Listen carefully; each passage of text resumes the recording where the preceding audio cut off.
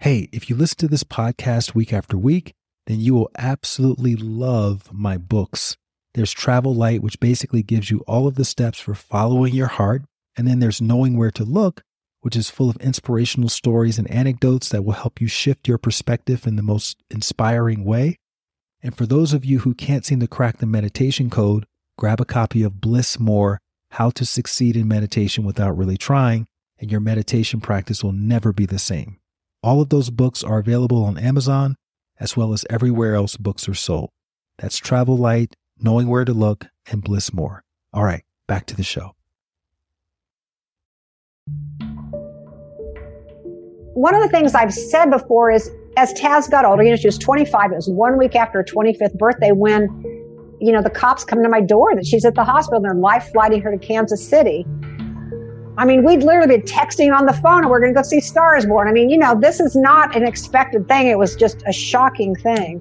But I do believe that somehow she and I are working together on something we agreed to do somehow, way back when. And I do believe that I will be joined back with her, and that we will have infinity together. This time here on planet Earth is so short. So I get some comfort from that.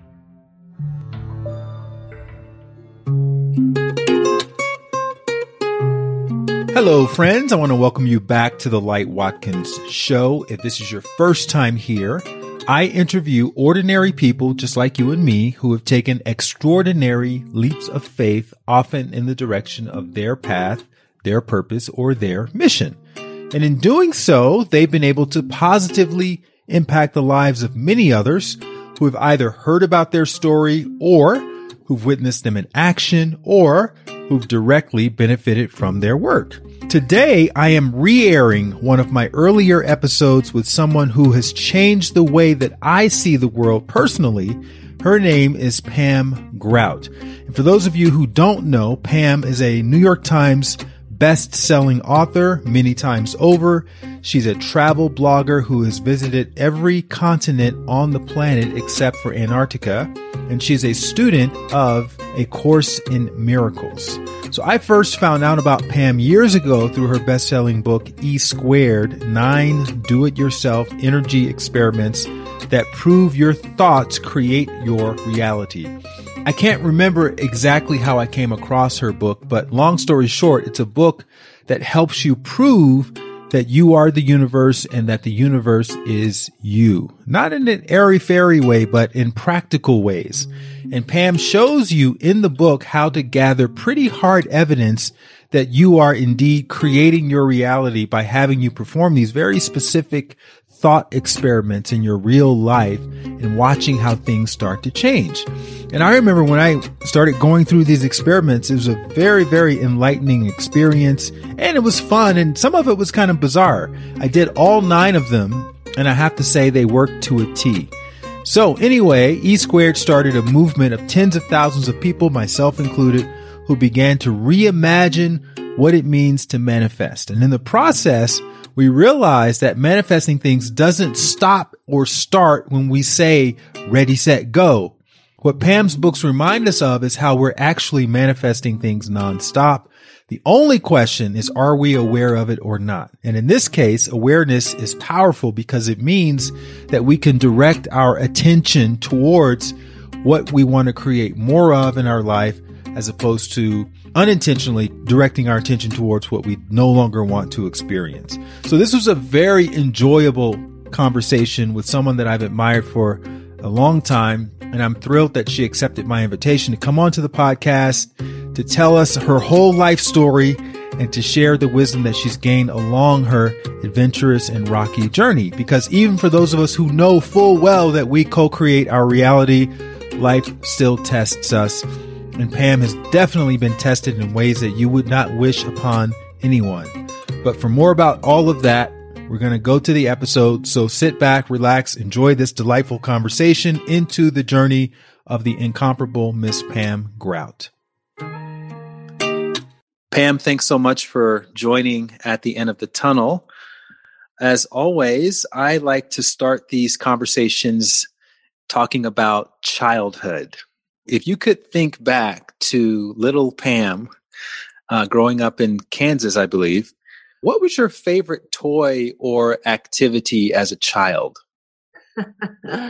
Well, to kind of go back to that library thing we were talking about before, I love going to the library and reading, but I was actually born in Kentucky. My father was a Methodist minister, so he got an assignment in Kansas when I was 4. So we moved to Kansas at that time. I didn't have a lot of toys. I mean, I had a doll. But you know what? I think I always was one of those kids that preferred, making my own things, like I would build, I don't know. I love to look through the catalog, like the Sears and Roebuck catalog, and I'd see furniture in there and I'd try to make it, I'd cut up cardboard and try to make it. So I think I was always kind of living in my imagination to a certain degree.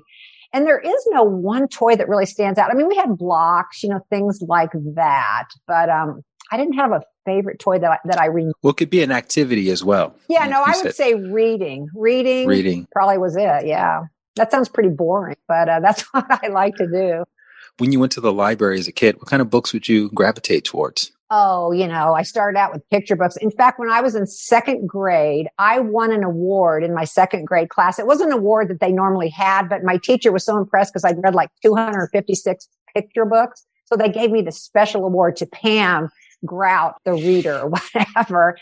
And, again, they're just picture books. So it's not like they're, big tomes or anything, but I've always liked to read. So I don't know. I used to read a lot of little animal stories and I don't know, a little bit of everything. I loved mysteries actually when I was young. I can remember I tried to write a mystery book myself when I was in 6th grade.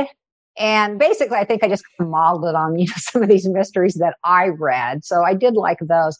And I actually, when I was way back in 2nd grade, I would make little books myself, like I had one, Patty the Penguin, and I illustrated it and I wrote all about Patty the Penguin. And so I don't know. I've just always had this love affair with the words and books. Did your parents have to ever make you read, or you just kind of naturally, to fill time, you would just go find a book and sit down and read? Because that's a very unusual habit for a child. Really? That's so funny. See, to me, it was kind of normal. Okay, so you obviously didn't grow up in Kansas, where there's not a whole lot to do. I did not. But I mean, I guess because some ways when you're reading a book, you're kind of going into this whole other world. And I think for a kid from Kansas, I wanted to, see other worlds and go to other places. So when you're reading, like, for example, you read Harry Potter, you're kind of in the world of Hogwarts or whatever. So I think that's probably, it sounds boring and only I would be excited by it. But in my mind, I was, traveling all over and doing all these different kind of things. So I think that's why I enjoyed that so much. I also like making snow sculptures, like when it would snow and going sledding. I did all the normal kid stuff. Did you have siblings, and was your mom around as well? Yeah. I'm the oldest, and I have a sister that's 2 years younger, and then I have a brother who's 4 years younger. And my sister's now in Savannah, Georgia, and my brother is still in Kansas, actually. As little Pam, how would you have described your childhood? Was it pretty happy times? Yeah, I would say so. My parents divorced when I was 16. And I remember that shocking, like, wow, I didn't know this kind of thing happened. Again, in Kansas, a long time ago, that wasn't a real common thing. Now, of course, it is. But no, I always thought my dad, again, he was the preacher, so he had a lot of free time. So he would play games with us in the backyard, tag and kickball and all these different things. So I grew up just having a blast. Oh, that was a favorite thing. I loved kickball when I was a kid. And we also had like high jumps. And because I was tall, I could always, beat all the boys in high jumps. So that was kind of fun too. But there were always a lot of kids around and we just played outside and, I don't know, made forts and did stuff like that. What was it like growing up as the child of the preacher?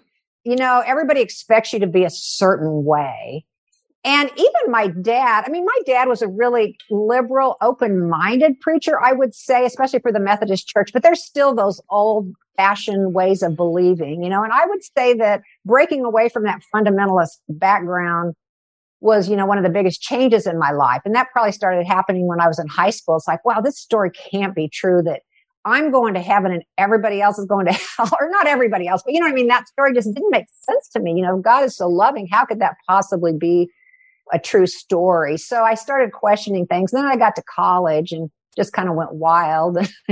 Just kind of changed everything, particularly all my beliefs. I don't know if I changed them. They just evolved. I still very much believe in this bigger force that, a lot of people call God. But, I did grow up, believing in a pretty traditional type God. Again, I had to go to church every Sunday, to be the preacher's kid and sit there on the front row.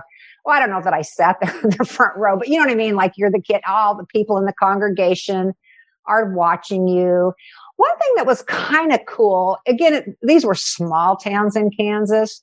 So all the people knew us. Like when I had my tonsils taken out when I was 4 years old, I probably got more presents than anybody else because, all the people from the church would bring me, I don't know, a book or whatever they would bring me. So there was something really nice about growing up as a preacher's kid too. But you do, there are a lot of expectations. And sometimes I can remember people wouldn't want to, oh, don't say that in front of her. She's a preacher's kid. I'm like, what? So, you're just like anybody else, but people do kind of put you on some kind of pedestal or think you're different.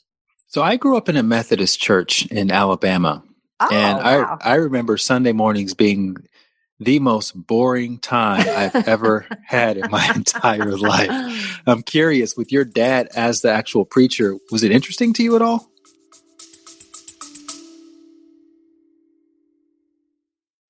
Hey there, really quickly. Have you wanted to find your purpose or be more grateful or start a daily meditation practice, but you're not quite sure where to begin? Well, if inner work is like a drop of water, thehappinessinsiders.com is like your ocean. That's my online community where you can learn real-world techniques for cultivating more fulfillment from the inside out. So whether it's learning how to manifest abundance or access your potential or overcome fear or even just start walking every day, I've got a blueprint for you, which means you no longer have to use any more shoddy guesswork. And you don't have to use the lone wolf approach to improving yourself. For a small accountability fee, you'll get community, you'll get accountability directly from me, and you'll get comprehensive instructions for getting your meditation practice off the ground. And for my podcast listeners, you'll receive 30% off of the All Access Pass if you go to thehappinessinsiders.com right now and use the promo code HAPPY. Again, thehappinessinsiders.com. Enter the promo code HAPPY and you'll get 30% off on a yearly All Access Pass, which gives you access to dozens of inner work challenges and masterclasses, such as my 108-day meditation challenge, which has an 80% completion rate. Plus, you get to join me live for weekly meditations on Zoom and much, much more. That's thehappinessinsiders.com. The code is HAPPY. All right, back to the episode.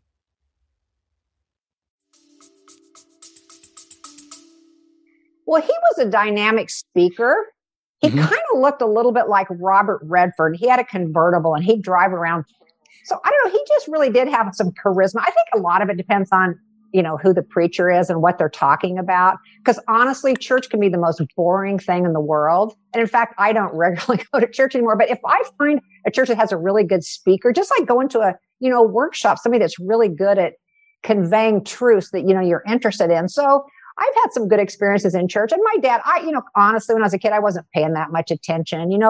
People in the church would sit beside me and they'd like take a pencil and they'd pencil in my fingernails, just to kind of keep me quiet or whatever. So it wasn't like I was paying that much attention, but I remember it being okay. It was all right. Do you remember his process? Like, would he really practice or write on Saturdays? And then I remember, my parents used to put us to bed kind of early, but sometimes I can remember being awake and hearing my dad practicing a sermon to my mom. So I guess really, if I did hear any of the sermons, it might have been when I was laying in my bed, wishing I was not in bed, and listening to my dad give the sermon to my mom. And you guys, so obviously you didn't grow up with money because your dad wasn't probably paid very much. No, we had no money whatsoever. In fact, my parents, I could hear, that's the other thing I could hear from the bedroom, was them fighting about money. My dad just always believed in abundance, and he'd, always get a new car every year and all that. But we just didn't have it. I mean, preacher's salary, particularly in Kansas, very, very little money. You do get a parsonage. So they do provide your home, so that we didn't have that kind of an expense. But yeah, no, we didn't have any money. I didn't grow up with a silver spoon in my mouth. My name's not Rockefeller. So I always knew that if I was going to do some of these dreams and these things I wanted to do with my life, I was going to have to create creative capital. And I talk about that, some of my books. That was what I was going to do to leave Kansas and to, launch this bigger life that I wanted. And I didn't have any green capital or that kind of capital. I had to come up with creative capital. What did you see yourself becoming like as a teenager in Kansas? I always wanted to write. Again, some people go, why'd you become a writer? I think anybody that reads a lot, you start thinking, I could do this. And again, I started writing stories when I was in second grade. I wrote the mystery novel when I was in sixth grade. So I always sort of saw myself as a writer. In fact, in some ways, my arc isn't all that interesting because I've always been a writer of one form or another. I mean, I've been, I worked for a newspaper. I've done a lot of different kinds of writing, but basically that's all I've ever done is be a writer. If I had to suddenly find some new profession, I'd probably be in trouble. So journalism was a foregone conclusion that you were going to major in that in college. I don't know that I thought so much about journalism, but something to do with writing. And that was just the only thing I knew to do with writing. Again, when you grow up in Kansas, you're not exposed to a lot of different things. I mean, I could have been, what did I see in Kansas? The grocer or the preacher like my dad or whatever, there's just not a lot of things that you see. I mean, nowadays with the internet, you get exposed to everything. Kids can, dream of all kinds of different things. One thing we did do, my dad's family was from Texas and my mom's family was from Michigan. So we took a lot of trips in our little family station wagon. So I did always like to travel and I did always like, see other places. But for the most part, I grew up in a little town and wasn't exposed to that many different things that I could do. So writing, I guess, just seemed like a natural thing. And writing, as far as I could tell, you had to be a journalist or whatever. So that was kind of, what I decided to major in when I went to college. What did your parents think about that? My parents divorced when I was 16, so I don't remember them being too involved in anything that I did, to be honest. I mean, even before that, we were off doing our own thing, kids running around the neighborhood. However, I do think my mom, computers were coming out at that time. I mean, they'd been out a little bit, but she's like, you need to be a computer programmer. That's a safe career. So I don't think they thought writing, my mom particularly, my dad, like I said, he wasn't around that much, but I don't think she thought it was a very safe career at all. So she might have wanted me to do something else.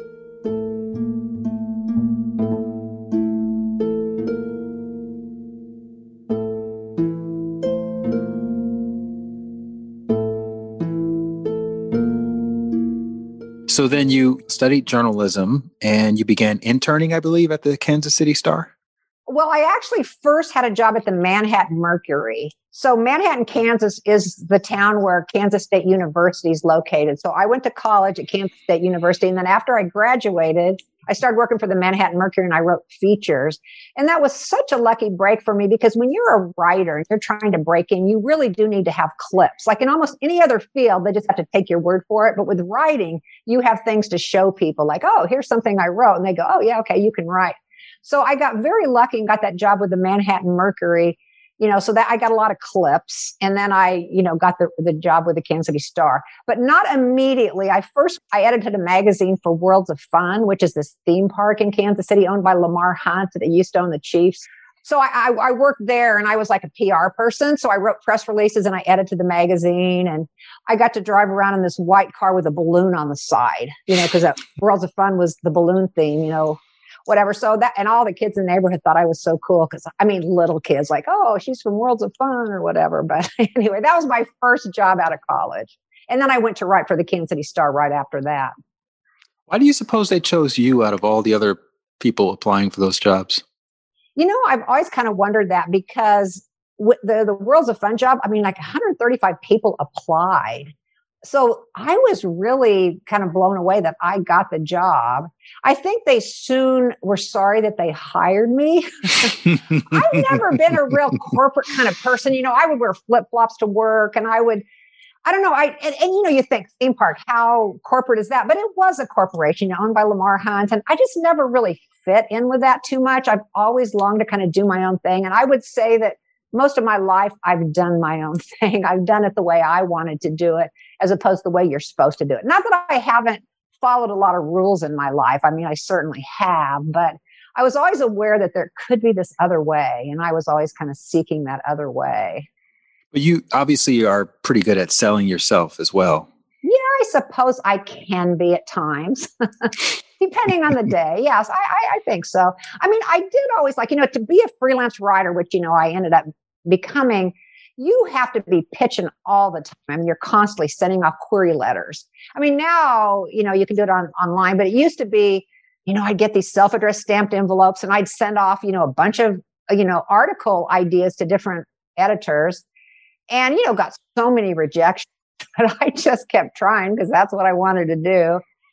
And I don't know, I think I'm just naive, Light. I think I'm just naive enough to think, okay, somehow I could do it. This kid from Twentytown, Kansas, travel all over the world and write for these big, magazines. And I did. I was able to do a lot of that because I somehow believed I could do it.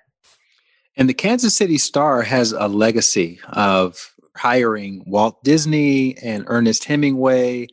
And I'm sure you knew that at the time. And I was curious, what did your idea of success look like when you were working for the Kansas City Star? I think that was success, to get the job there. I was really happy to do that. In fact, it used to feel like a party there because I don't know, it was just all the other reporters and we were all kind of fun and we joked around a lot. So I enjoyed working there. And in fact, the only reason I left, I think, did I get fired from that job? Maybe. I have a history of getting fired from jobs, but I think maybe I was going to Europe or something. I was going to go Eurail around Europe. And I think maybe that's why I quit. I'm trying to remember if that's how it all went down. But it was a great job. It was fun and I was writing features, not anything real news oriented, just features, something that could run tomorrow or could run in 3 months, basically, maybe an interview with somebody, a person, like a biography about some interesting person, or it could be, I don't know, about a restaurant. I did restaurant reviews for a while. So just, various things like features, what they call features, lighter stuff.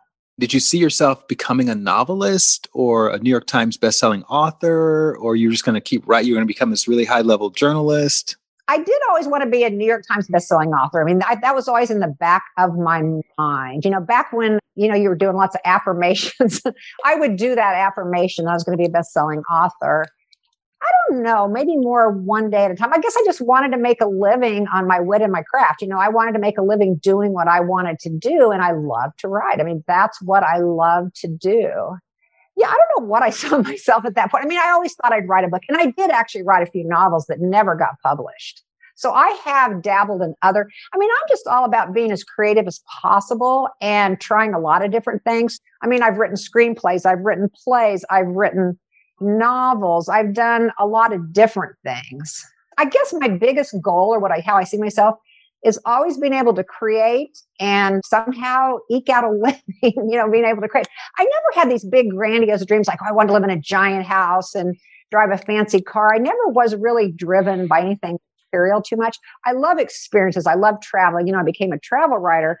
And that to me is everything. I've gotten to do all those cool $1 million type things, but only because, as a travel writer. So, but just the actual materiality stuff just never interested me. I wasn't driven in that way at all. So the travel writing started in your 20s, correct? Yeah, I believe that'd be about right. Probably late 20s. Well, I kind of fell into travel writing, actually. I always loved to travel, and I would often write stories. Like I went to Nicaragua to pick coffee, and I wrote a story about it. Oh, I went to Jamaica, and I did a story about staying in a villa there. So those were travel stories, but I didn't, think of them as travel stories. But I had sent a pitch off to Ladies Home Journal, and I was just it was the stupidest pitch ever. I mean, it's kind of amazing, but it was like, oh, I'm a freelance writer, and I've done this and I've done that, and I mentioned those two things. So she calls me up, and she says, "Oh, are you a travel writer?" And you never say no to an editor. It's like, oh yes, I'm a travel writer. She goes, well, where are you going next? Well, I wasn't going anywhere, but a friend of mine was going to Tampa, so I said, oh, I'm going to Tampa. So she goes, okay, I need 750 words or whatever it was. I'll pay you $1,000, whatever it was. So I call my friend. I go, can I go with you to Tampa? So I went with him to Tampa, wrote that story, and then ended up writing a whole bunch of stories for them. And then found out there was this profession called travel writing where, you get invited to go all over. I've been on the best safaris in Africa. I've been, every continent except for Antarctica. And I was once invited there too. I can't remember exactly what happened. But anyway, so I just started doing travel writing, and I literally have gotten to go everywhere and stay in like 5-star hotels. And, oftentimes I'll be at a place and I'll look over and see some celebrity golfing or whatever, I'm me, kid from Kansas. So anyway, I've gotten to do some really cool stuff. What was your spiritual foundation like when you were in your late 20s and doing all the traveling and the travel writing? I've always believed there was something bigger, and that this something bigger loved us. I had to give up kind of that judgment. When I was growing up, there was a little bit of judgment there, like, oh, you've got to follow these rules. And so that was a little hard to break away from. And I can remember the exact date or not the exact date, but kind of the time when someone had said something to me, like she brought up, oh, don't you feel kind of guilty about that? And I realized, no, I don't. And up until that point, I think I would have, because, I might have said something about God or something that she didn't think, this friend of mine didn't think was appropriate. And I remember very clearly thinking, you know what, that doesn't bother me anymore, because I believe what other people are telling you is kind of somehow they're reflecting back to you what's in your head, So I realized, wow. And then from that point on, I haven't ever felt that need to follow all those rules that I grew up with anymore. But as far as what was my spiritual practice, I think that there was this loving, benevolent force that really does want to bless us, that wants to interact with us and wants to guide us. So I always believed in that. And so when I would, become a freelance writer, I appointed God, I still kind of call it God, the CEO of my career. So I always kind of wanted help from that bigger thing. I guess I was always really aware that my own resources were kind of limited. So I needed the help of the bigger thing. For a long time, I have visualized myself doing some of these things that I want to do.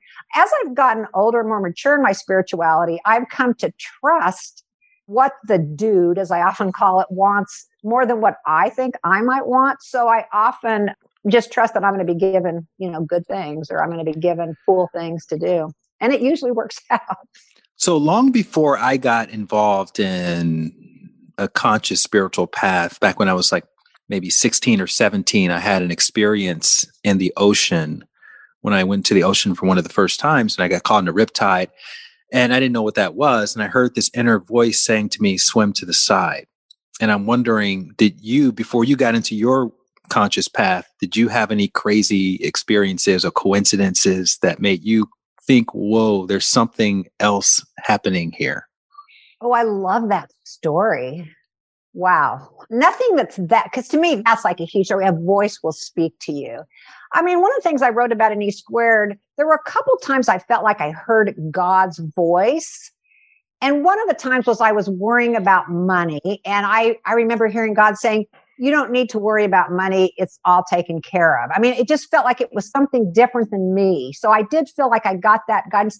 And then one time, and this is something that, I really kind of wonder about today, but my daughter had a high fever. She was really small. And I was up at 3:00 and she was running 103-degree fever or 100, whatever it was. And I was really scared.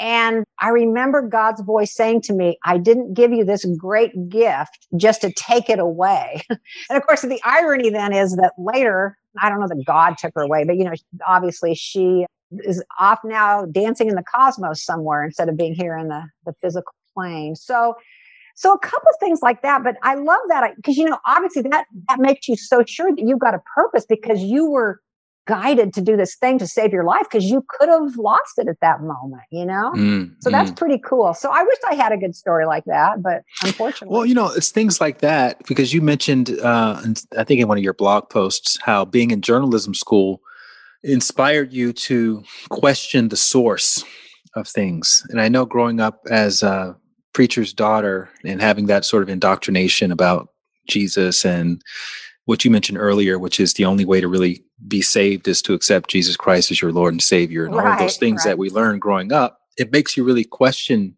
all of that. And maybe when life just gets busy and you're in your 20s and 30s, you don't really think about it as much, but maybe there are some things that can occur in the background, or when you are presented with this sort of more esoteric experience, it makes you wonder, is that legit? Because the whole world is telling you basically that all that you need to know can be perceived in the 5 senses.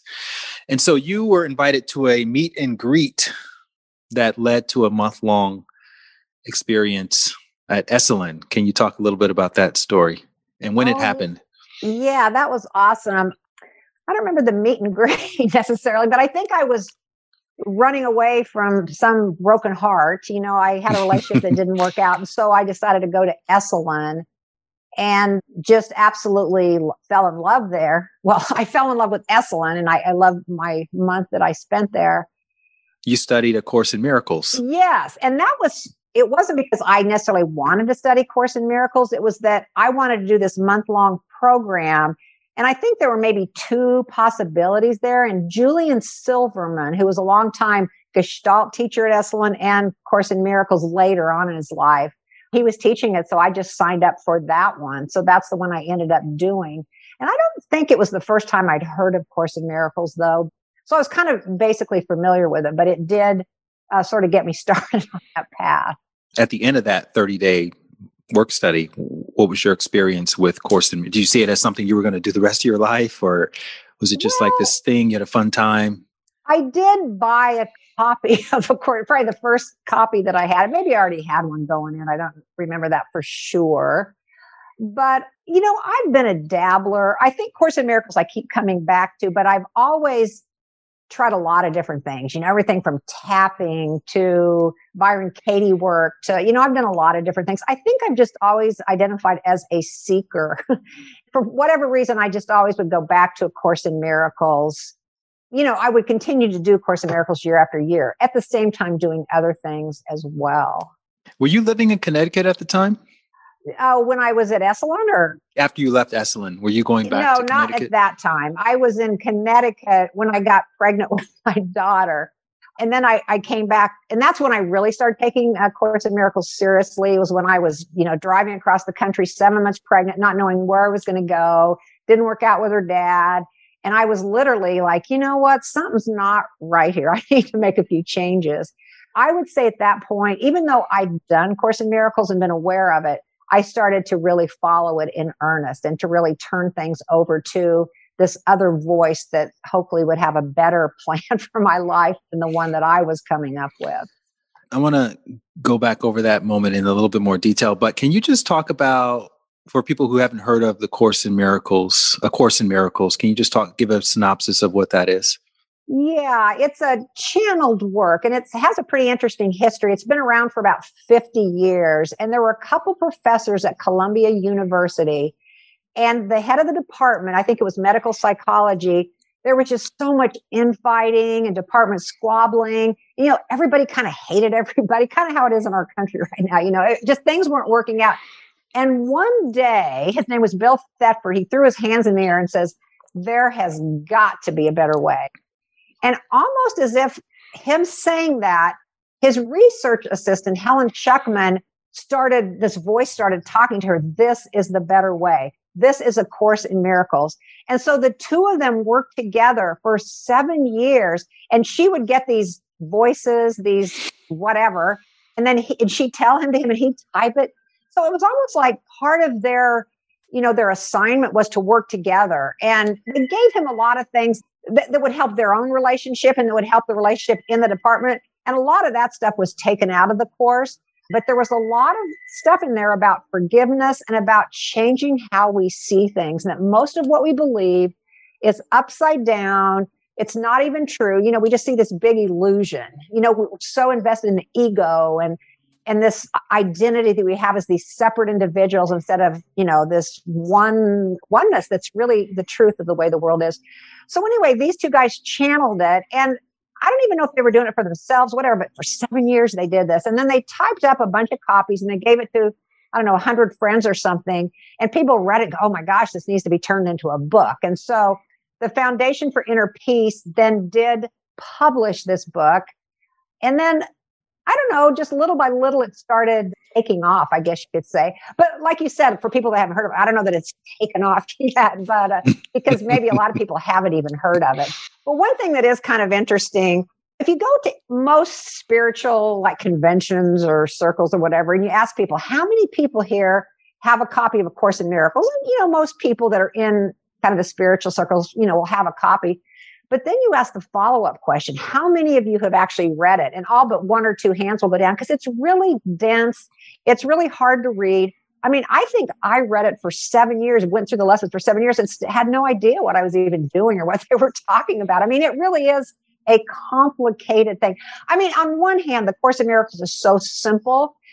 It's just so different than the way we do life. You know, to do life the way Course in Miracles suggests is just completely different. So it's not hard. It's just real different because we believe so strongly in this material world. We believe so strongly that there's scarcity and that we need to protect ourselves. And, you know, because we believe this so strongly, to go a different way and to say, I'm going to choose a different path, there's a lot of forces that are going to try to reel you back in to believe those other things that pretty much is the dominant paradigm that everybody believes is a fact. Speaking of messages being received, so now in Connecticut, you were invited to a psychic reading.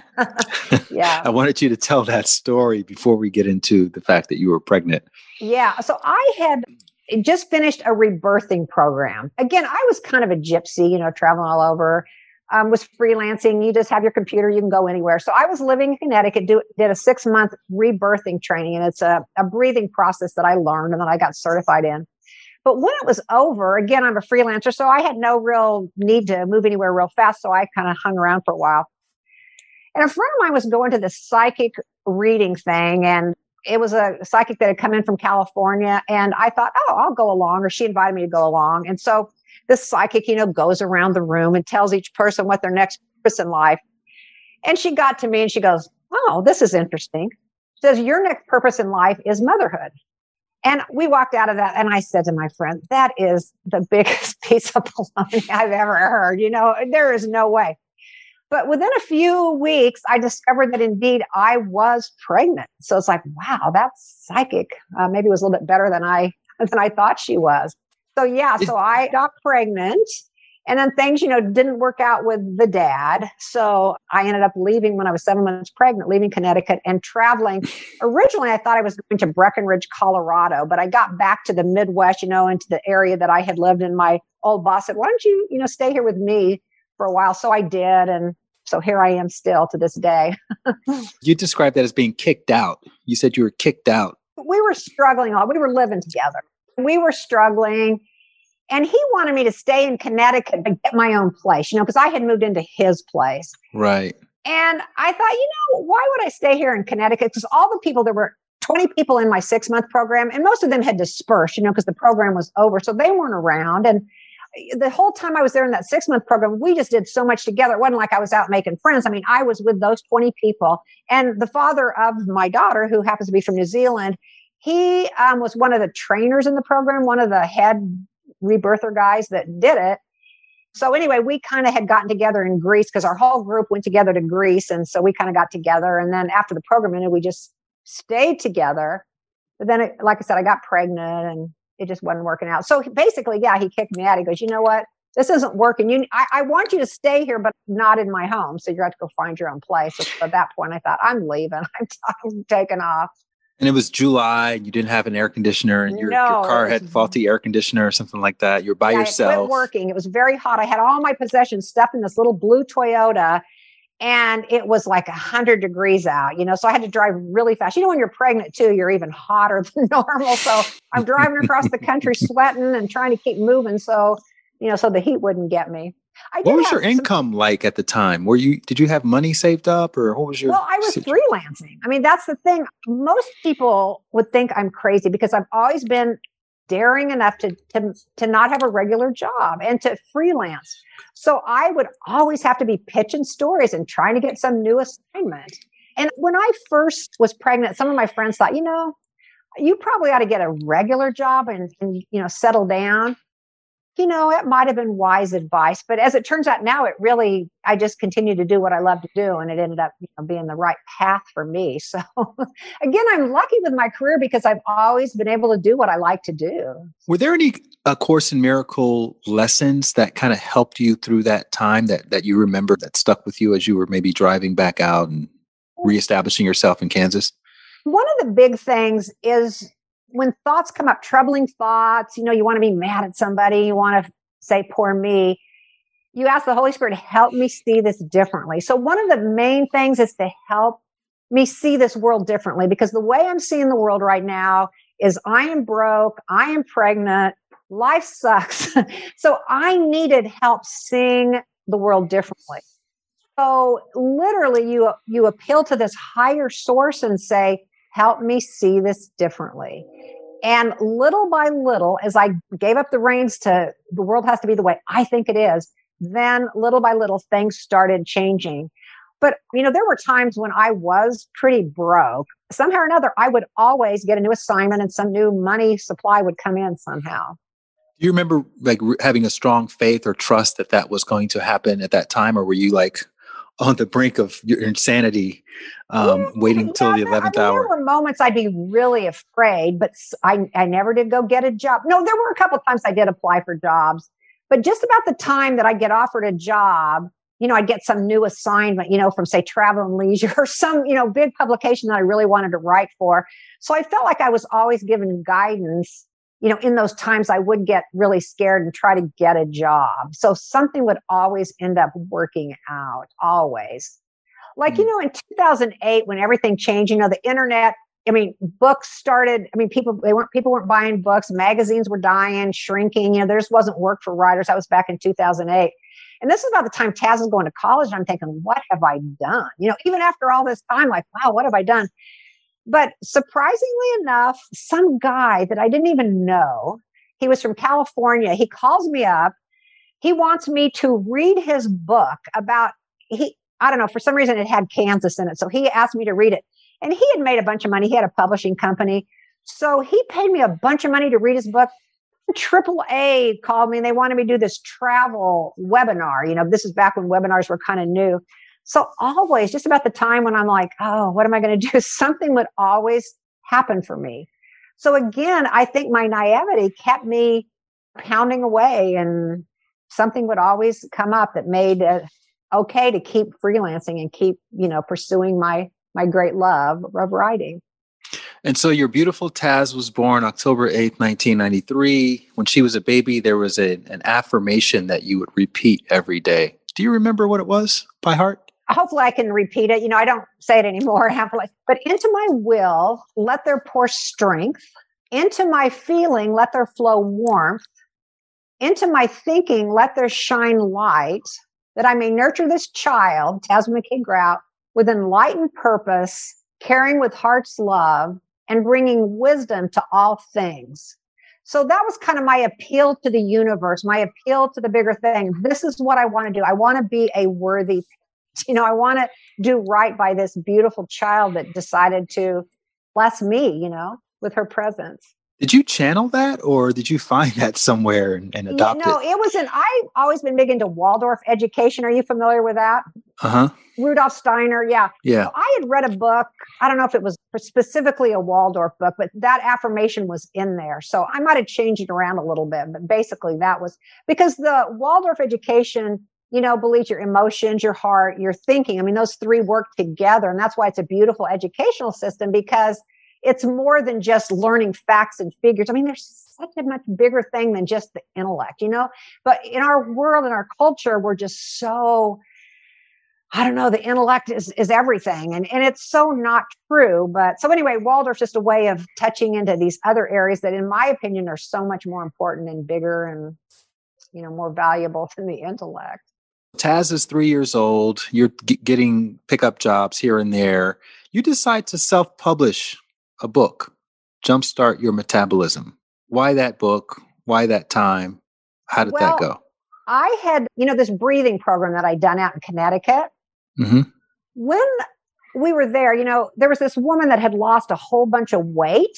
She was doing a lot of breathing because a lot of breathing practice, and she'd lost all this weight. And then I started hearing these other stories. Gay Hendricks had talked about how he'd lost a lot of weight when he started breathing. So I kept hearing all these different things. And I've always been a relatively, I hadn't had to worry too much about my weight. But anyway, I started doing research about this. Wow, this is a real connection. Most people do not breathe properly. Most people take in about a third of the oxygen that they're capable of taking in. So I started doing a lot of research. And so I ended up writing that book. And to be honest, I really enjoyed it and I did like it, but I also wrote it partly because I thought it would sell. Everybody's always wanting to lose weight, right? I mean, that seemed like something that could be big. And I self-published it and, I sold it. And I was on Howard Stern's show, which it's so funny, Howard Stern. And here I'm this person from Kansas, and you know how he is, show us your boobs or whatever. I went ahead and played along. I didn't do that, but I played along with Howard Stern. And, his very large male audience, I sold hundreds of books from, being on Howard Stern, which was kind of funny. Again, one of those things that just happened to work out for me. And I got quite a bit of publicity about that book. So that was how I was able to self-publish it. And eventually I was on a talk show in New York, and I was there with this guy and his publicist was there. And the publicist said to me, she saw my little segment on the show. And she said, hey, would you be interested in selling your book, that you had self-published to a publisher? And I'm like, well, yeah, maybe. I think she was with Bantam or something. But before I, sold them the rights, I didn't go with Bantam in the end, but I ended up getting an agent, a literary agent.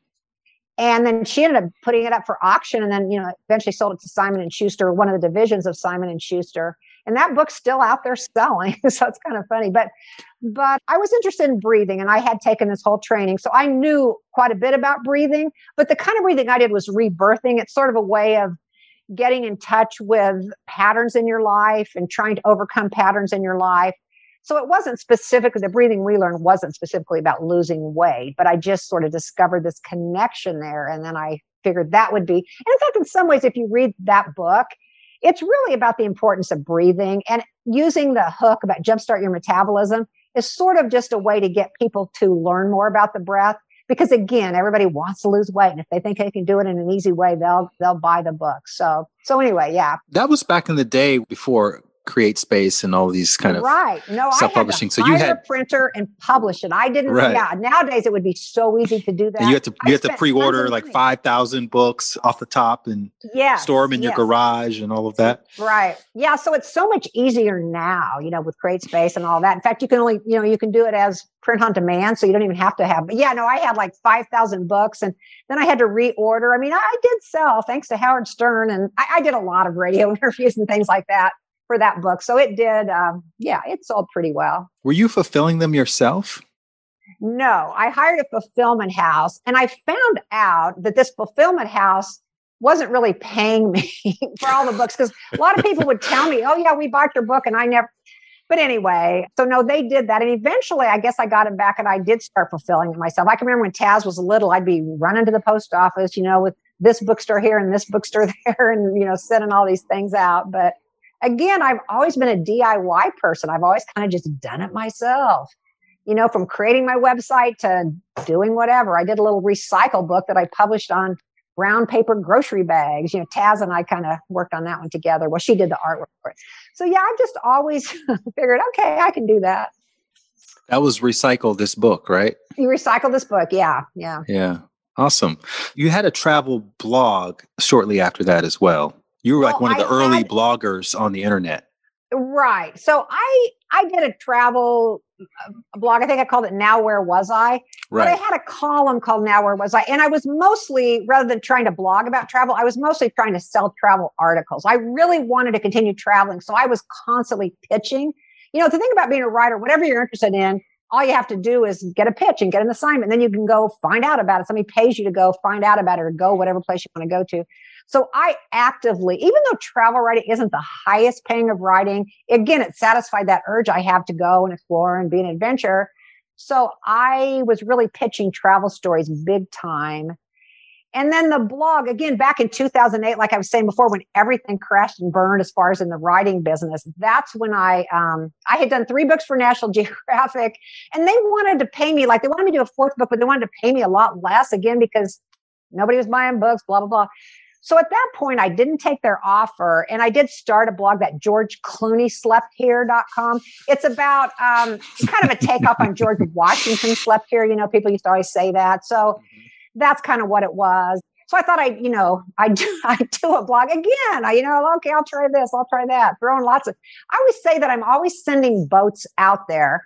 A lot of them never come back, but every now and then, just enough of them come back that, keeps me going. Who was your biggest supporter at that time?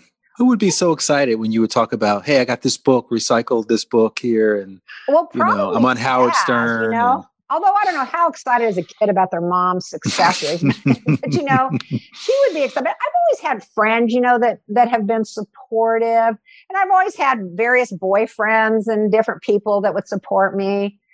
I don't mean support me financially, but I mean support me in whatever projects I was wanting to do. So, yeah, I've had a long stream of people that have supported me in various ways over the years.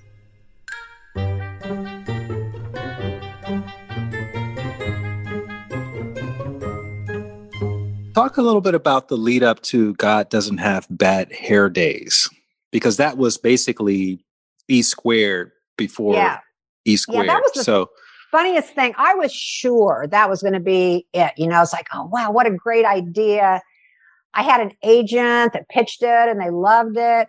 But what happened, the title, God Doesn't Have Bad Hair Days, they ended up hiring a fundamentalist Christian publicist. I'm like, this book is so not fundamentalist Christian. So, but anyway, I don't know what happened to it. But I often think, and I've said this a lot, my frequency, if you want to talk about that, like this idea that we're resonating on a particular frequency and we're collapsing the wave from all these infinite possibilities out there.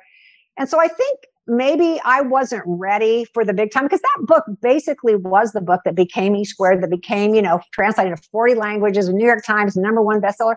So I maybe just wasn't ready yet. My frequency maybe wasn't in that place where I could, accept all that good or whatever.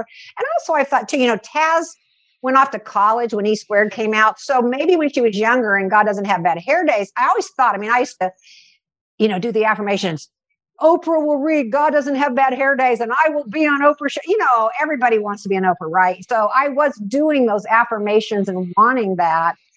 But, it didn't happen. But one thing I did do when it didn't happen, it went out of print quite soon thereafter. The few people that read it loved it. So, I did get some good feedback, but it just never took off. In fact, my editor at that publishing house said, I don't understand this. Your book is just like The Secret, because it came out about the same time as the movie The Secret. She says, everybody's crazy about The Secret. Your book's the same. Why is nobody after? I said, well, you hired a Christian publicist for one thing. I didn't say that to her, but that was kind of what I was thinking. But anyway, I didn't get too upset about it. I just okay. I went on and I sent out more books. I ended up doing the 3 books for National Geographic and didn't write over it too much. And then I decided, I really love that book. I still think it's a good book. And so then I repackaged it as E Squared, and I took out one of the experiments and I sent it off to Hay House, and they liked it and decided to publish it. Before we get to that part, you mentioned that it was almost the exact same book as E Squared, minus the page that the reader had to rip out. Oh. So in order to write that book, obviously you had to become very familiar with these 9 experiments, right? Which means you probably started with maybe 20 experiments and then you maybe combined them a bit. I'm thinking, as a writer, because I did the same thing with my first book, which I self-published, called The Inner Gym, which ended up being 6 exercises, but the first draft was 24 exercises. Oh, wow. And I thought, nobody's going to do 24 exercises. Let me pare this down a bit. So I'm just curious, how did you come across these particular experiments? And literally, were you standing in your living room with coat hangers and how did all that evolve? Hey, my favorite video of the coat hangers is still the one you did. That was such a cool thing. I was just so thrilled with it. That was really cool. Okay, what happened with the book? Okay, so I wanted to talk about these spiritual principles that I felt represented the way the world was. That there is this force out there. So that's kind of what the do to buy. That's the first experiment. So rather than just have a bunch of experiments, I had principles that I wanted people to prove. Because as I said in the book, we all know this stuff. Our thoughts create a reality. There's this force out there that loves us, blah, blah, blah. Ask and you shall receive, way back in the Bible. But the problem is it's mostly a theory. People aren't putting it into practice. They just don't. People read self-help books and they never do them. Honestly, it's sad to say, but it's really, that's what happens. What I did, I thought, well, okay, I'm going to trick people into doing this. So I set up these principles in terms of scientific experiments. And I had a thesis. I had everything just like a real scientific experiment, including the fact that if it didn't work, you could feel free to write this off. rather than have all these experiments, I had principles I wanted people to discover worked, that we are energy. Like, that wand one was that everything is energy and our thoughts are putting out energy. And so, that's why you hold it and you have the thoughts, and the wands do, various things depending on what you're thinking. And talk about a way of really proving it. I mean, that was like so visible. I mean, you can see it happening right in front of your eyes. I mean, one of the things that's been so cool about this book is I get these emails from people. They start with, "You are never going to believe this." And of course I believe it because that's what I teach. That's what I believe. But I have heard so many, many, many, many stories. I don't know if you ever read EQ, but I did talk about some of them. In fact, I had a chapter called Well, Duh. And I had just talking about some of the stories that people sent to me about what happened to them when they did the experiments. So, had you market tested the principles/experiments for God Doesn't Have Bad Hair Days before? No. Like, were you running to your friends like, "Hey, you got to try this out before I put it in the book"? Well, I was going to a Unity church, and some of the YOUers, Youth of Unity, they were doing some of the experiments. Like they were in the wire hangers. I had various people doing things, but not big. I mean, I kind of laugh when people go, "Did you do market research?" I'm so not a market research person. If I ever did market research, I'd wonder what was happening. How did I get talked into doing this or whatever? I mean, a publisher, if they want to do market research, that's fine, but doubtful I'd be doing a lot of market research. So then that was your third book? Well, E-Squared was my 16th book, but God Doesn't Have Bad Hair Days. Okay, so I did 3 books for a seminar company that they would sell at the back of the room. One was on mentoring, how to be a mentor, how to be more creative. Right. What was the third one? It was called. But that was in your first handful of books. God Doesn't Have Bad Hair Days. Those 3 books, and then I did the self-published breathing book, and then I did what came next, Art and Soul, and it was about creativity and spirituality. And then the next one was God Doesn't Have Bad Hair Days, I believe. I think that's how it went down. 7 years later, you decided, I need to put this out in the world again, which is a pretty interesting thing because I know a lot of publishers don't like to republish material that's already been published. So how did you talk your way into that one? I mean, they didn't pay me very much for it. I don't know what they thought it was going to do. I mean, it was Hay House, so they did pay me for it. I know Reed Tracy, who's the publisher of Hay House, he used to tell people he'd love to talk about me in these writers' workshops. "Oh, Pam, blah, blah, blah, blah, blah." And then she had this big hit. But I was already a writer. I mean, that was my 16th book. I'd already written for lots and lots of big magazines. But in his mind, he likes to show how, you could start really small and then this book can become a bestseller. It wasn't quite exactly the way it went down. But so they didn't pay me much. I don't know if they had real big expectations. But for whatever reason, that book went wild on social media. I didn't really promote it that much. I started blogging because Hay House had sent me a book called Platform. And it was like, you need to have a platform and that way people will read your book. So I did start blogging, and I hadn't really blogged up until that point. I thought, why, I get paid to write. Why would I want to put a blog out there? But I started doing it, found out I really loved it. And I mean, it ended up leading to all these other books too. But so I did that, but for whatever reason, I mean, it wasn't even me. Again, God, my CEO said, okay. And then it just took off. And it was all other people writing about it, talking about their experiments and loving it. I mean, you did that video. I mean, that kind of thing is how it took out word about. In fact, Hay House didn't have any expectation for about a month there. People couldn't get the book. I mean, they had only published 5,000 or whatever. It wasn't very much. And I mean, people were just going nuts over this book. And so they had to hustle around really fast and get it out there. And then by the summer, it came out in January. By the summer, it was number 1 on the New York Times bestseller list. And it could have been probably a lot more had they been prepared, but they just didn't know it was going to take off like that. So I guess you ask, how did I get them to do it? They didn't put much investment in it. It wasn't like they thought, oh, well, they just thought, well, it's kind of a good idea. Let's try it. I don't even know why. In fact, Hay House says you can't send things over the transom, which is what they call without an agent. And I've had agents before, but I just sent it to them without an agent. And even though it says you can't do that, they picked it and they bought it. Where were you when you found out you were the New York Times #1 bestseller? Oh, wow. I think I might have been in the Cook Islands actually at the time I found out, because, your publisher, they get real excited when you get on that list. They're excited. So they call you up and go, oh, guess what? You're on the list. And then the next week they call, oh, guess what? You've moved up, whatever. And then, when you get #1, then they get super excited. In fact, the New York Times even wrote a little tiny piece about it, in their their book reviews. So I was like, wow, that was pretty cool. So I don't know. I was traveling a lot then. So I'd hear about these various things, when I was out doing my travel writing, and I'd be, some island out in the Pacific. Oh, okay. Did you feel any different though, as a writer? Did you feel like you had finally been validated, or did you just kind of feel the same? I would say it's some kind of a validation, but I don't know that I feel all that different, really. Again, my goal is just to keep writing, keep creating, keep, living in the world of my imagination. So yeah, that's really cool. And it certainly took off the need that I have to write. I was motivated. Like I said, I wrote that breathing book because that was a way I could probably make some money. But once I did make some money and I didn't have to worry about money so much anymore, it kind of frees you up to be able to write what you really want to write about. And for the most part, I did anyway. But, I didn't throw out those projects that, this one will make a lot of money. But the thing about it is I've found that whatever I'm writing about, because again, I've written hundreds of articles over the year. And sometimes people assign me an article. I'm like, well, that doesn't sound that interesting. But once you start interviewing people that love that topic, people that are experts in that topic, it usually ends up being interesting because, people love that thing you're talking to them about. So almost anything's interesting if you're talking to people that love it.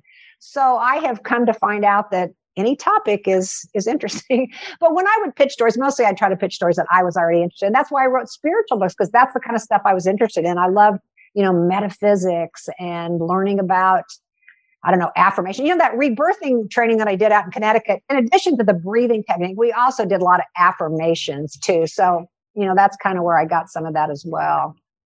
Did you feel like your writing had taken on a larger purpose at the time? Were you aware of that? Always, I have felt that the best writing didn't really come from me, that I was sort of channeling. I was just kind of like the satellite dish, bringing it in. So I've always sort of felt that way. And now, since this book became such a big hit, and then all my other books too, I hear from so many people that tell me I changed their life. So I really recognize that my work is important, or it has changed people's lives. So that's very humbling and very, makes me feel really good. It kind of gives me a purpose.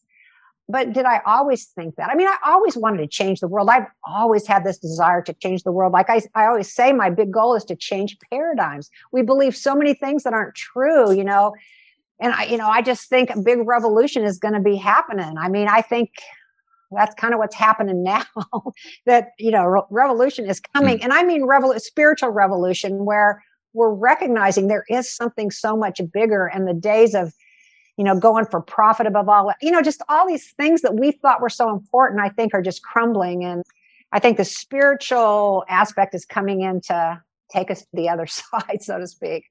You've also said before that your inbox was one of your biggest blessings. And I see you, I went back and looked at some of your older blog posts, and you're all up in the comments and everything. That's very time consuming. So you obviously enjoy that engagement with your readers.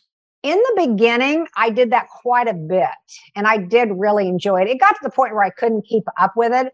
And now it's like, okay, if I happen to have an extra hour or something, I might go on there and do that. But in the beginning, I tried to answer every email. I was thrilled because I had written all my life, but you don't get that much feedback, really. You write an article for, say, People magazine. Every now and then somebody will write a letter and say thank you, whatever. But it's not like you got a lot of feedback. So I was just so thrilled. Wow, people are responding. I guess throughout my life, all my books, I'd have various people. Like I wrote a book called Living Big. That might have been the one that was actually before God Doesn't Have Bad Hair Days. But anyway, and some guy called me and, he wanted to buy a bunch of copies. So, I've had some of that kind of feedback before, but not like this one, to where there was so much. So I was just so thrilled in the beginning. That's why I was really trying to answer and trying to respond to people. And it just became too hard to do it anymore. So, and I still do now. I kind of have some time to do it now. You're seen as sort of a spiritual teacher, really. There's no other way to put it, because you're putting this out there. You're helping to empower people and to help people understand that their thoughts create their reality. And then in 2018, that becomes like your 2020. Basically, your dad passes in April, your mom passes in early October. Both of them were in their 80s. And then something else happened after that. A couple weeks later, your daughter passed unexpectedly. And you described it as a PhD in grief. I wanted you to talk a little bit about how you processed that, given everything that you knew about those realities, those principles of life initially, because I think a lot of people, in fact, I had a best friend's passed. He committed suicide a couple of weeks ago, and I got so many calls from people. And one of the questions was, "How are you doing? How are you doing? How are you processing this?" And it's interesting because I don't think I ever really fully admitted how I was truly, truly processing it, because I don't really see him as being gone. And I know that's kind of hard for some people to kind of understand. And it's almost like you have to play the game of, and it's not, I'm not belittling anything. I know it's, as a parent, that must be, the last thing you can ever imagine. But how were you really dealing with it at the time? Well, it is definitely the hardest thing I've ever, experienced in my life. In some ways, I was lucky that I had a lot of background in the very thing you were talking about with your friend, how there's this bigger reality and they're not really gone. So I already knew a lot of that theoretically. In fact, I remember Taz telling me at my mom's funeral, which was literally a week from when she passed, "Mom, you're handling this so well. You're so much better than," but I knew, I've read so many books. I'm friends with Anita Moorjani, who's, went to the other side. And I was always interested in that. And one of my friends, in fact, it makes me think of your story. When her husband died, he was in his 90s and she was there with him. And they were Jewish. And everybody was like, "Betty, you seem happy, or you seem okay." She didn't feel that grief because she saw that beautiful spirit going. And then now to the point where when somebody is, gets cancer, is going to die, her comment is, "Oh, I'm so excited for them." I mean, that's how she sees it. She's so excited. But when it's your kid, you can't really see it that way. No. And it has been just gut wrenching, to be honest. I was in the middle of finishing my Course in Miracles book. And of course, one of the main tenets of Course in Miracles is I am not a body. I am free. Who I am is my spirit, unfettered, dancing across the cosmos. That's who I really am. So I got some comfort in the kind of things I was writing about. And I think just having that discipline required, to finish the book, because I could have easily said, "Hey, look, I just can't do this." But I did. I ended up going to India because I was already, committed to go to India for this Tribes for Good. And that ended up being a really beautiful spiritual experience that helped me with starting the 222 Foundation I started for my daughter. So a lot of things have happened, but it is a roller coaster. They say grief is a roller coaster. And I don't think you ever get over it. I think you learn to carry it. And one of the things I've said before is, as Taz got older, she was 25. It was 1 week after her 25th birthday when, the cops come to my door that she's at the hospital and they're life flighting her to Kansas City. I mean, we'd literally be texting on the phone and we're going to go see Star is Born. I mean, this is not an expected thing. It was just a shocking thing. But even before that, it was like very apparent to me. She was no longer, the baby in the crib. That physical reality was gone. She was no longer the 5-year-old going off to kindergarten, in the little pink backpack, little flower dress. She was no longer the 4th grader, the 21-year-old. She was, evolving. So, now she's no longer in a physical body, but I believe that I can continue to communicate with her.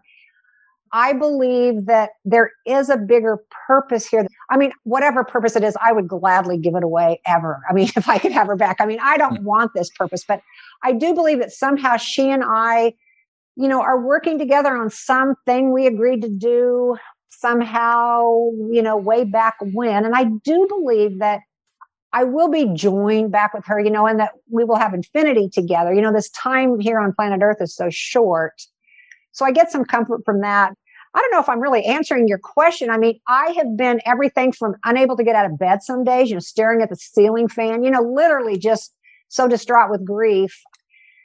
But again, I have this background in that there is more. There is more. And so that has been helpful. And again, I get one of the cool things that's happened. She and I had a lot of little weird rituals that we do. And one of them was the first of the month, we'd always say hedgehog. And whoever said it first was supposed to have a lucky. So when she was in college, she's a college kid, she stays up to 12:01, and then she immediately texted me hedgehog, so okay, you won. And then she went off to Europe, and of course, again, 5 hours, 6 hours, whatever, earlier. So the first few months, I didn't see any hedgehogs, but starting in May, so that had been, she died in October, so I don't know, 5-6 months later, on May 1st of 2019, 6-7 months after she died, a hedgehog came to me. I mean, in kind of a weird way. And from that point on, the first of every month, I get a hedgehog of some kind. Sometimes it's really bizarre in that it'll come from her old phone. The other day I was doing an interview just like you and I, and the person that was interviewing me, she was in Maine, and a hedgehog wanders into her yard. I mean, and it was on May 1st of this year. So Taz sends me signs. So it's easier for me to believe that she's still here and to know that I will see her again. And I also have to think, like when she went off to Europe, I was kind of sad, like, oh, I won't see her for a while. I mean, I did go visit her, but you know what I mean? It's like she's gone when she went to college. But I knew I'd see her again. So in some ways, I know I will see her again. And this is not at all what I wanted to happen. I can really feel sorry for myself. Oh, I'll never have grandkids. She was my only child. I'll never have grandkids. She never got to get married. She was looking at buying a house, all those things. But what she is doing now, I believe, is probably so much more exciting and fun than what she'd be doing here on this material plane. Again, it's that, and I always say my task in life is to change the dominant paradigm. So talk about the ultimate dominant paradigm is that death. I mean, everybody's afraid of death. So to be able to change that, and I'm not saying I've changed it in my head. I'm not saying I'm not sad, because I am, and I would do anything to change it back. But I do feel there is some greater purpose here that I haven't quite figured out yet, that Taz and I have agreed to do. The number 222 is very significant for you and Taz. Yeah, another one of those rituals. When she was in junior high, who knows why, but she put up a Facebook group, The Amazing Awesomeness of 222 or something like that. And, her friends would call her at 222. And if they'd ask her, how much does that cost? She'd say $2.22. Or they'd say, what time is it? If it was 5 o'clock, she'd say 2:22. So when she started that, she and I had gone on a couple trips that summer. We had gone to Alaska. And of course, what hotel room do we get but 222? We go to London, get the room 222. So from that point on, she and I always would send each other pictures of 222. I mean, it's just a thing we always had, like, or we'd be somewhere and we'd stand under a 222. So it was just kind of our number. So anyway, I decided after she died to start a foundation. I call it Tazgrad's 222 Foundation. And, our big plan is to change the consciousness of the world. I've got goals, to try to move away from this belief in lack and, that all people long to be creative. So it has a lot of various things that Taz stood for. So I started the 222 Foundation. It's given me, some meaning, and it keeps her legacy alive. And the other thing that's happened, again, I've got all these readers that are always sending me emails. And so they're always sending me pictures of 222. I mean, I get those all the time from people. So I feel like in some ways that's Taz communicating. And she's made all kinds of difference in people's lives too, I believe. I mean, this could be far-fetched, but, her father from New Zealand, he was back in New Zealand, and he didn't really get to know him until later. But anyway, after that thing happened at the mosque in New Zealand, Taz spoke Arabic. So and that was after she had passed, and he had a dream where Taz was in heaven or whatever, welcoming them, those people that passed in that. So it's so much bigger. All I can say that I know with any surety, and I know nothing really, well, I know nothing. That's one of my big things I love to say. I channel Hans Schultz all the time. I know nothing, is that it's so much bigger, and that what I know is so minuscule to what's out there, to what's possible. And, I just have to kind of surrender to the bigger thing, because I don't understand it. That's for sure. That part of your story, it sort of reminds me of The Alchemist, which I'm sure you've read before. But for those listeners who have not read that book, there's a plot point in the end. And in fact, the story behind the book itself, it was released by Paulo Coelho. It collected dust. Nothing happened to it. And he got the rights back. His publisher gave him the rights back. And then he just didn't feel right that the book didn't really get any recognition. And so he shopped it around again a few years later, and this other publisher ended up taking it on. And that's when it started to pick up traction over the next 9 years. And then it became a bestseller. But he could have easily just let it just collect dust. But he said that the thing that inspired him to revisit the idea of publishing the book was the book itself. He reread it. He reread his own book, and it inspired him to say, no, I know the universe is conspiring for me. And then the plot point at the end of the book is that the young boy, Santiago, who's the hero of the story, he comes into good fortune. He ends up getting this gold because of this sequence of things that happens. And the alchemist who he's hanging out with at the end, he ends up giving half of Santiago's gold away to this monk. And Santiago's like, what the hell? Why are you giving away half of my stuff? And he says, well, he comes up with this very spiritual reason for doing it. So anyway, Santiago goes off to see the pyramids, and he ends up almost dying. He gets robbed, and these people leave him for dead, and they take all of his stuff. And so on his way back, he goes back to the monk, and the monk gives him the half of the gold that he thought he was losing earlier in the story. And so my question for you is, how often do you go back and revisit your material? Because it seems like, there's a reason why you had to research and develop all of these experiments and write and study the Course of Miracles. Every year you go back through the lessons over and over and over. And then this thing happens, this monumental, traumatic thing happens. And it's almost like it could not have happened to a better person or more prepared person spiritually than yourself. Well, I think there is some truth to that. And I'm so glad you told me that story about the alchemist. I didn't know that story, that he had, again, published. It sounds very similar to my E Squared. And I do go back and read my stuff from time to time. Whenever I was giving a workshop, I've been all over the world giving workshops around E Squared. I've been in the Philippines and Finland and Peru and you name it, people. But anyway, so while I'm on the airplane, going to give a workshop, I would reread my book and I'd think, oh, this is really great. Or the other day, I actually re-listened to this podcast that I'd done. I was like, oh my gosh, that really inspired me. So I think all the time, in some ways, I think we write partly because this is what I think I write, because that's what I need to hear. That's what I need to know. So I would say pretty frequently, not like I sit around and read my own words a lot, but my writing is often aspirational. I don't always live up to all the things that I want to be. I'm still a work in progress. And I think I can read my words and, inspire myself. So I do think I write for myself. And if anybody else happens to like it, that's just all the better. So, yeah. You have so many stories that you've heard from your readers. You have stories that you've reported in your books. And just talking about people who have crossed over to the other side. Obviously, there are tons of theories about, what actually happens, and maybe nobody knows for certain. But you do tell this one story in E Cubed with the 4-year-old who wanted to talk to his baby sister, I believe. Can you just recount that story? I love that story. It's about a little boy whose parents, are having, a new baby. And after the little baby sister was born, this little boy's like, oh, Mom, I need some alone time with my baby sister. He was just insistent. I need just me and her. They're kind of like, well, they'd read the books about sibling rivalries. They're going to put a pillow over her head. What's going on here?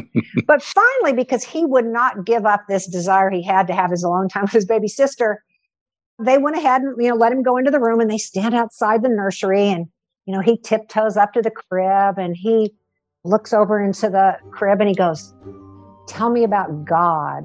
I'm starting to forget. Wow.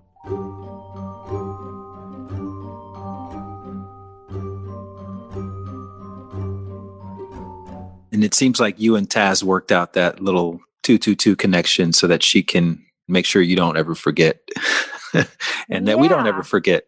Yeah, so. Well, I will never forget. That wouldn't be possible. I have to have dementia really bad if I would. No, forget. About the God connection. Right, exactly. Yes, for sure. There's a bigger picture at play.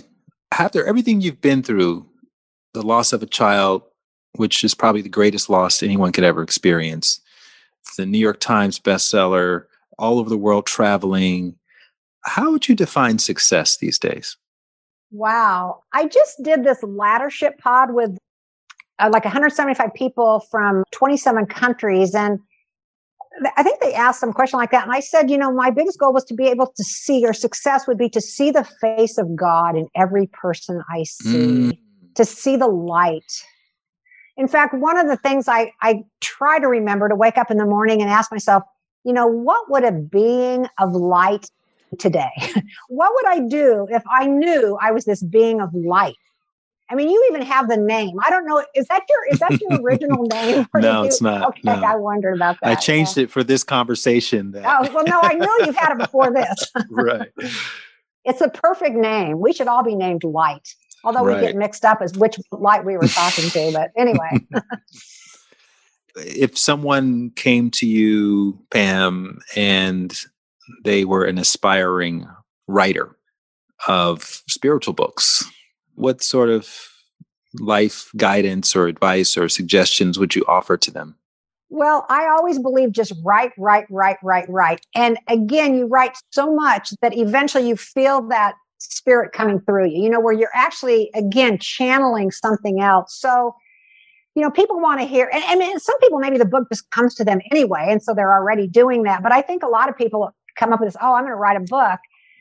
But you have to be kind of disciplined. You have to show up. You have to prove to the muses, to the bigger thing, to God, whatever you want to call it, that you're serious, that you really are going to be there. You'll be the secretary, whatever you've got to say out there. I think there's a lot of messages that the world needs to hear. So I think we need more secretaries, that are going to bring that message out to the world. So it's almost like a surrender, like, okay, here I am. I'm going to sit here at my computer. You tell me what to say. So kind of like that. So I guess I would say something like that. And to not do it unless you really feel that you need to do it, because it's not an easy field or an easy road to hoe, so to speak.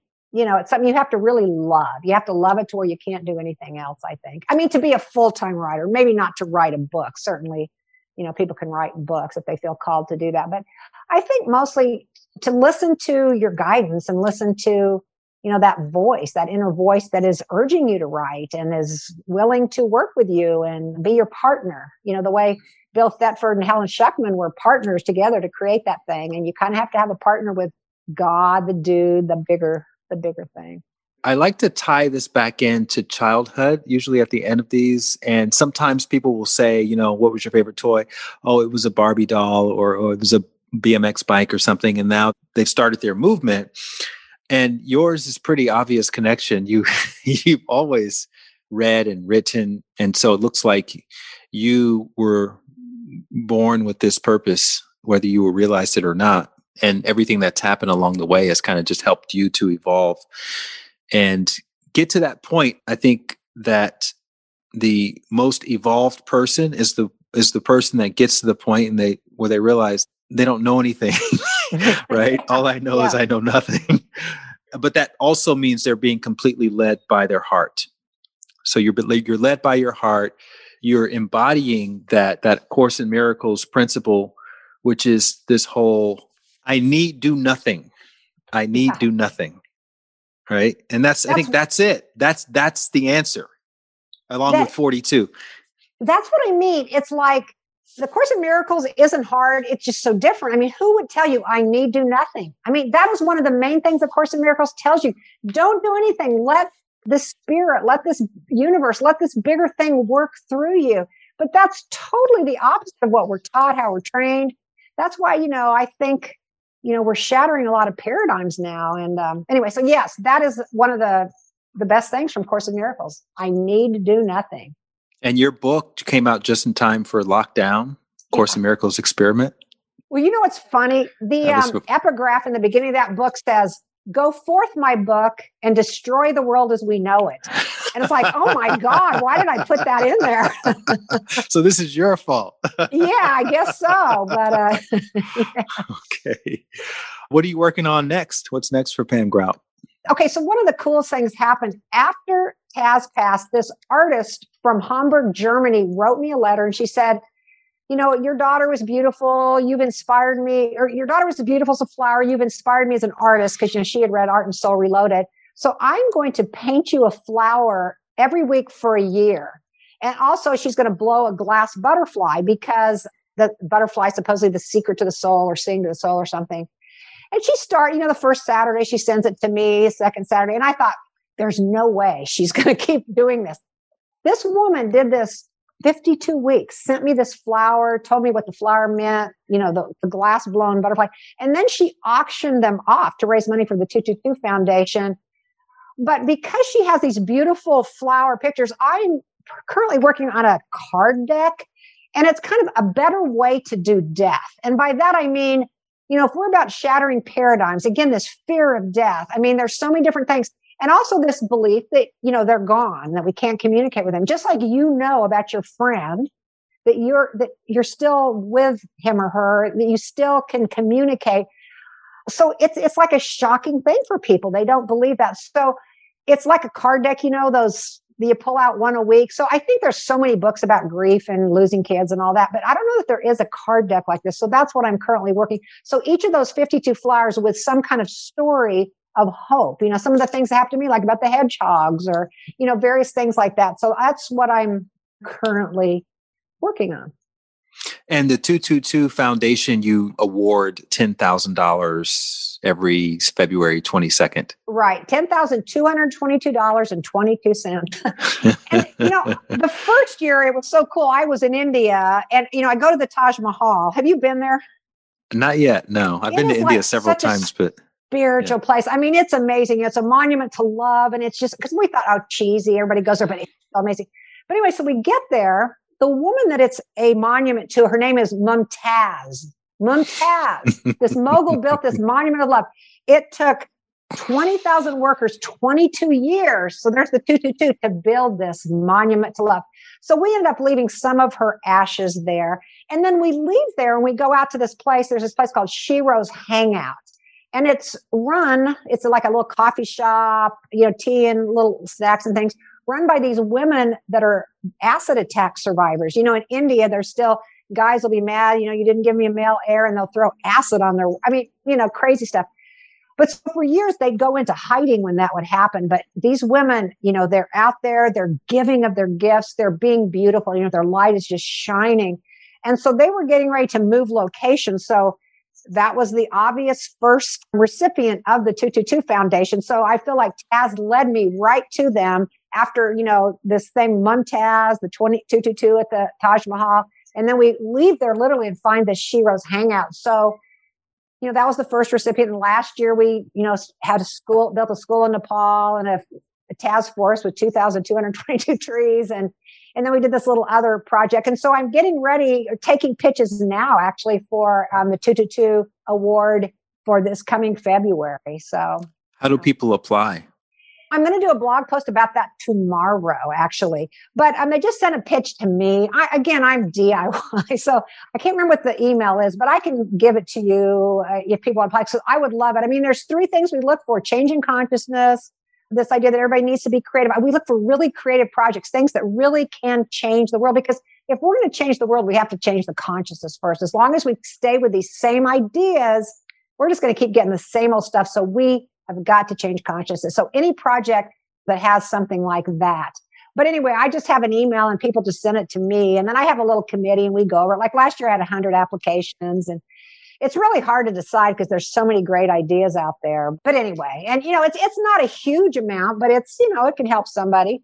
I love your blog. You post so regularly. You inspire me so much because I started in 2016, I started a daily email that I send out called the Daily Dose of Inspiration. And as you can imagine, you run out of inspiration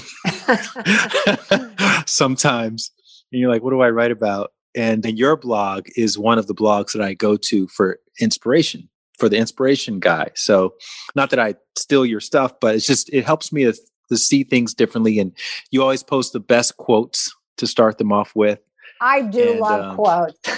You do. Your quotes are all throughout your books. So I highly recommend following your blog and reading your books. I mean, we didn't even get into E Squared and all of that. I mean, that's a whole other podcast, but they're so fantastic. They're so accessible. And it's a really fun way to embody, not just learn about these principles, but to really embody the principles into your everyday life, because there's so many. You do a great job of helping people see their day through these principles.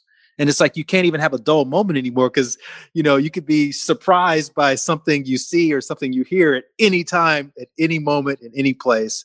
And it can create a story for your whole day that you just get so excited about telling people about. But that leads me to my last question. This is really off topic, but I think it's also relevant for people who are committed to this kind of work and this way of living their life. Is how have you experienced dating as someone who is a student of A Course in Miracles and you understand consciousness and the God? Because it seems like most people aren't necessarily like that. and it just causes you to see things and maybe communicate about things a little bit differently. So what's your experience been in that regard? Well, I've got a partner that I've been with for, 18 years. And he's not exactly, I have other groups, I call them my possibility posses, where if I really want to talk about this stuff, I find somebody like you, like-minded people, because he's Catholic and he still goes to mass. And, he believes in the bigger things, but he's a little more traditional. But, one of the great principles of Course in Miracles is, we don't judge. Everybody has their own path. And, it's not my place to try to convert him or whatever. And he's a really loving, wonderful person. So I don't know. I haven't dated for a long time. But I think, back in the day, like back when you were like making a list of affirmations of things that you wanted, of course, I would want someone that had shared my spiritual beliefs. And while we share some spiritual beliefs, we're not totally lined up. But anyway, it seems to work out. Beautiful.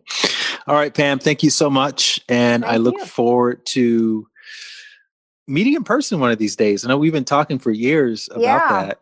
So I'm happy that you jumped in on the podcast in the meantime, just to have this conversation. But I do feel that our paths are destined to cross at some point, and I look forward to that day.